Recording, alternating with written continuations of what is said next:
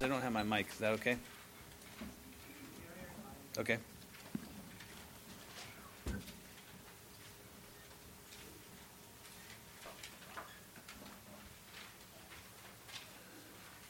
Well, tonight we finish chapter 17 of the perseverance of the saints.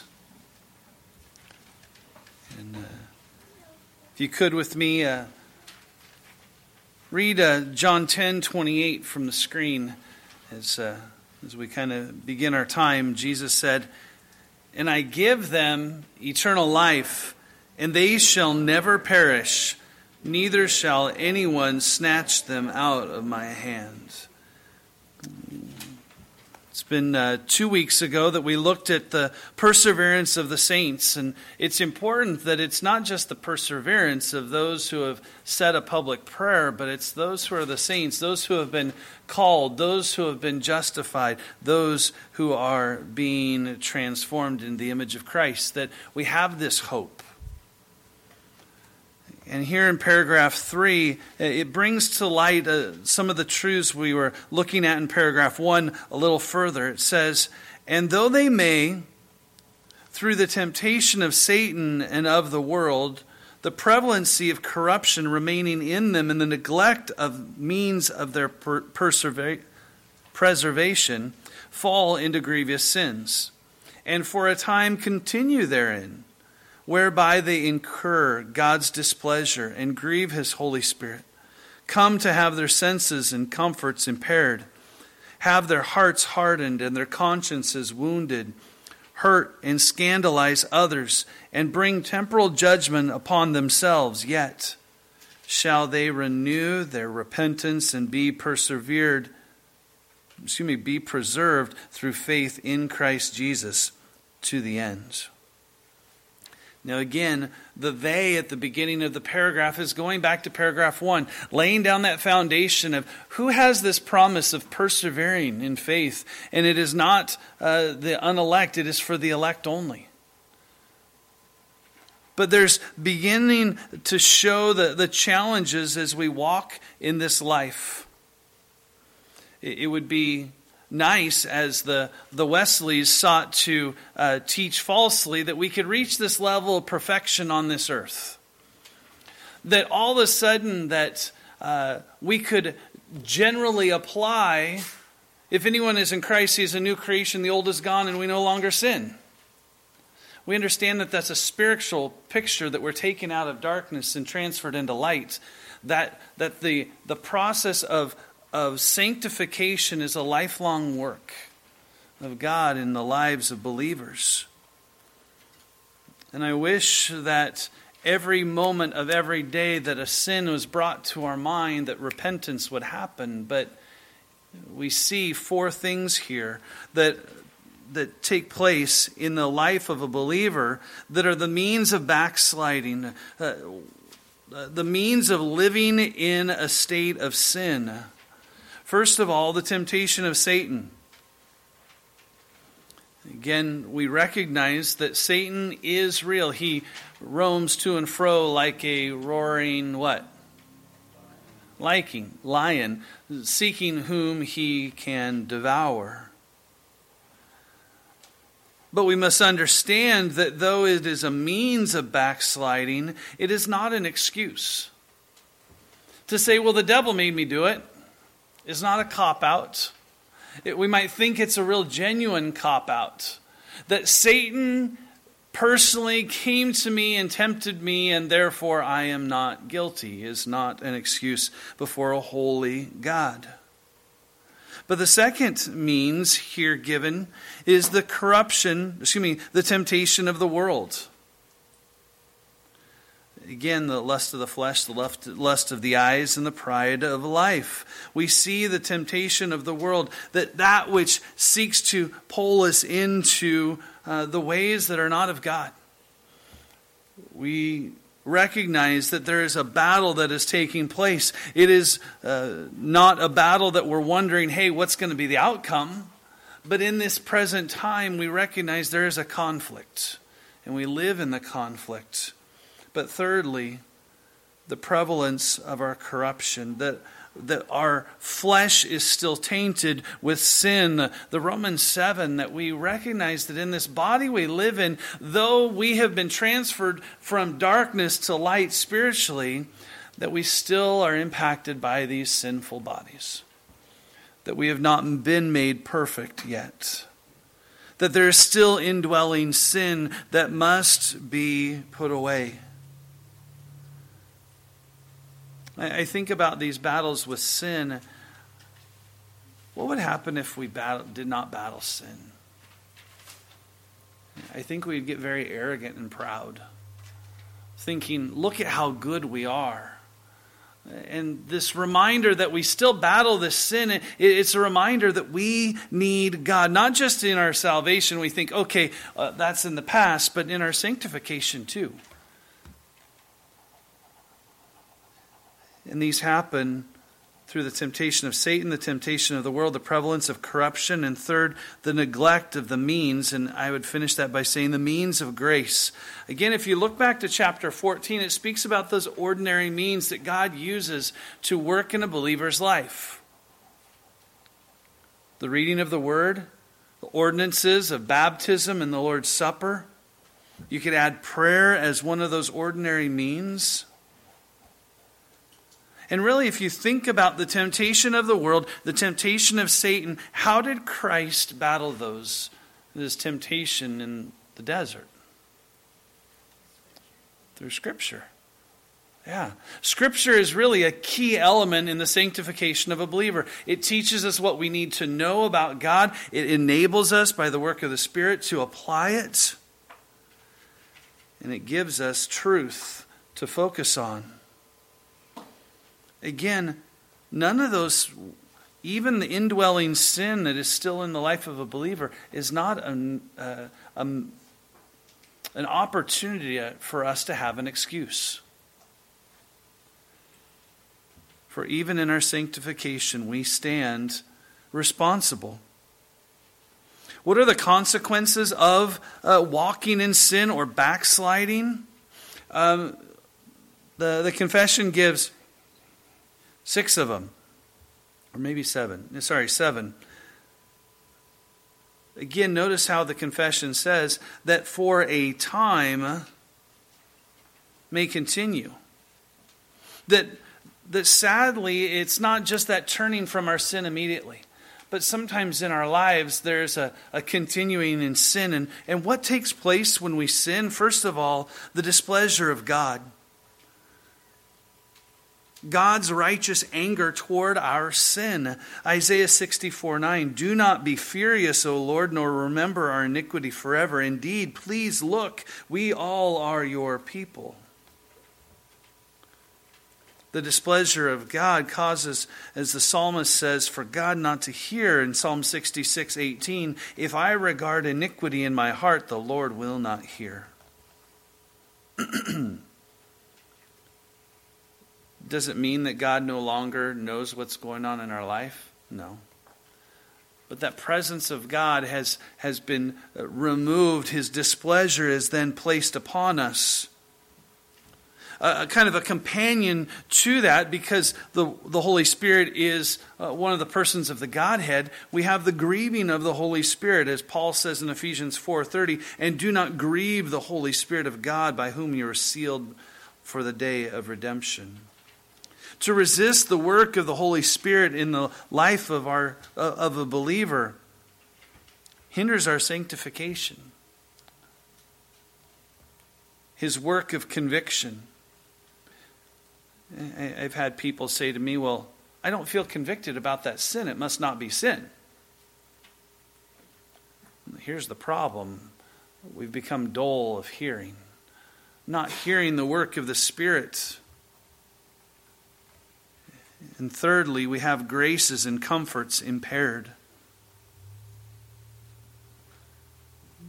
There can often be, as a believer is living in a state of sin, sleeplessness, a lack of joy, fear.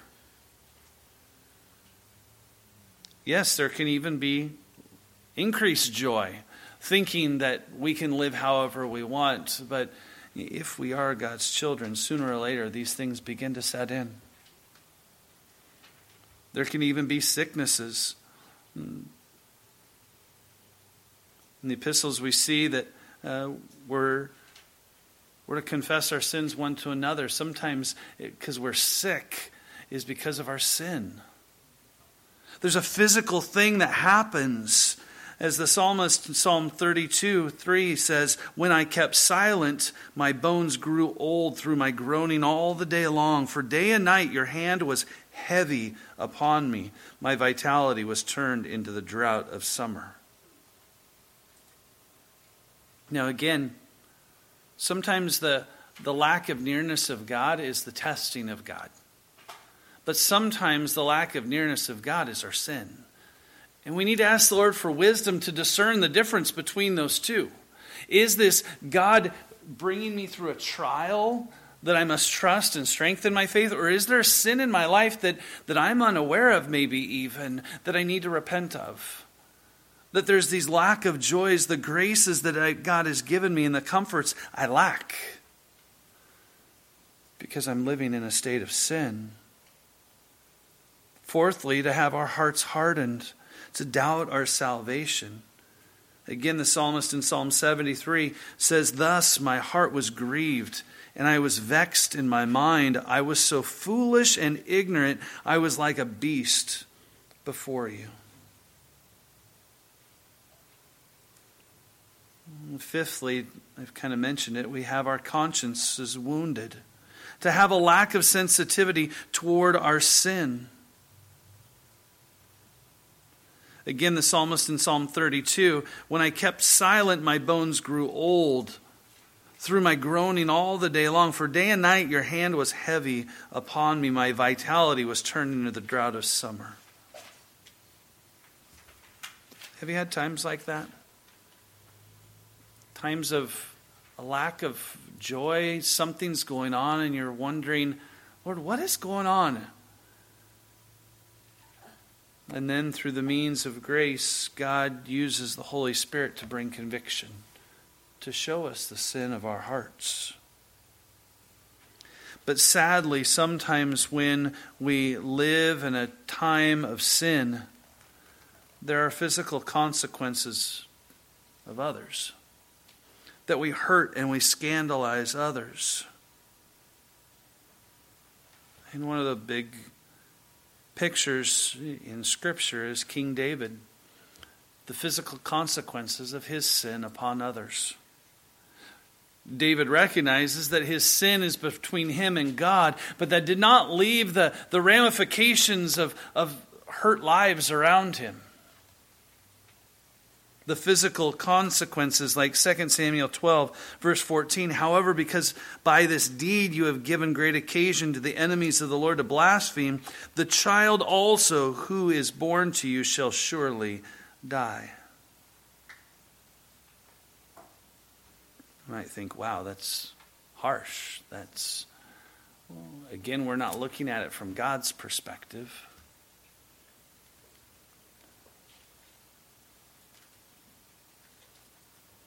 As parents, as a father, our sin impacts our children. Sam Waldron says, "Brethren, there is no guarantee that any one of us will not fall into such sins apart from perpetual watchfulness. You may be a Christian, but that does not exclude the possibility that you may damn your children, hurt others, bring judgments on yourself and family, and or have your assurance greatly weakened. Is it wise then, dear Christian, to go on indolent, sluggish, careless, neglectful in known duty?"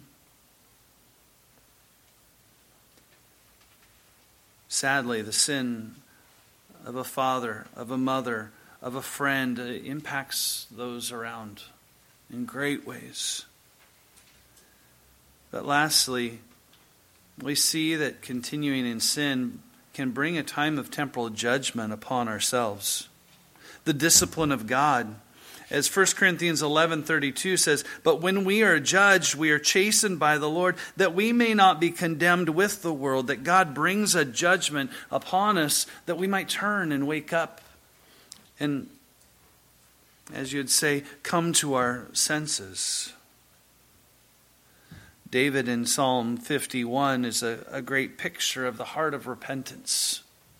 But in his prayer in verses 10 to 12, he says, "Create in me a clean heart, O God, and renew a steadfast spirit in me." Notice he recognizes that he does not have it anymore. To renew something that was once there but is no longer. "Do not cast me away from your presence, and do not take your Holy Spirit from me. Restore to me the joy of your salvation, and uphold me by your generous spirit." There should be great encouragement in that. Again, as John was writing to believers, his epistle, 1 John, he says, if we confess our sin, he is faithful and just to cleanse us, to forgive us our sin and to cleanse us from all unrighteousness. That hope there is for us as believers.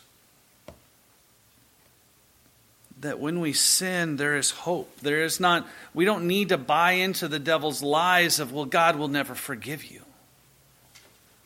But that God is a restoring God. That even as like a prodigal son, we can be wayward, but God restores.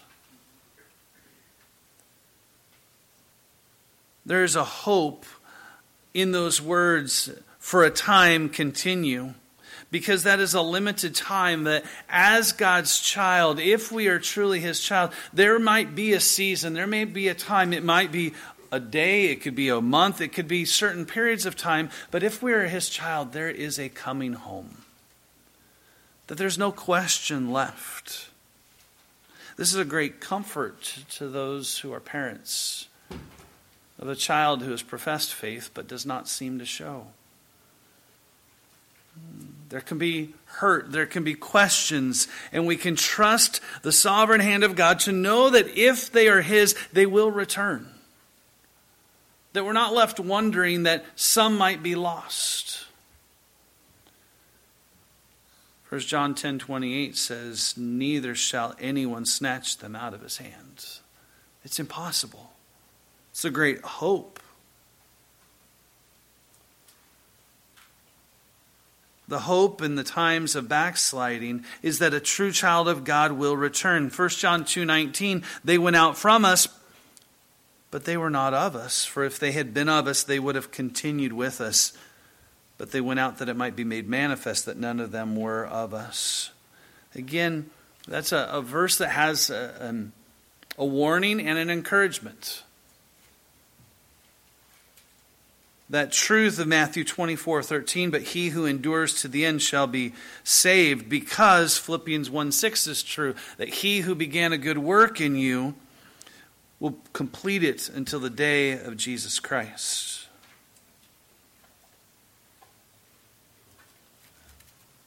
Just a couple weeks ago, we looked at Peter's denial of Christ.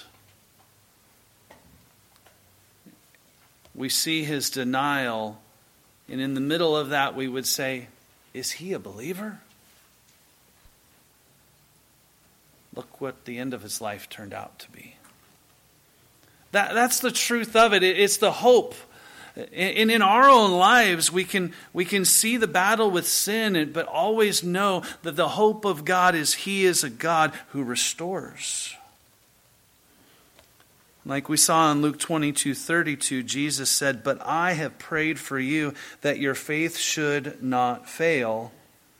And when you have returned to me, strengthen your brethren." What a great reminder.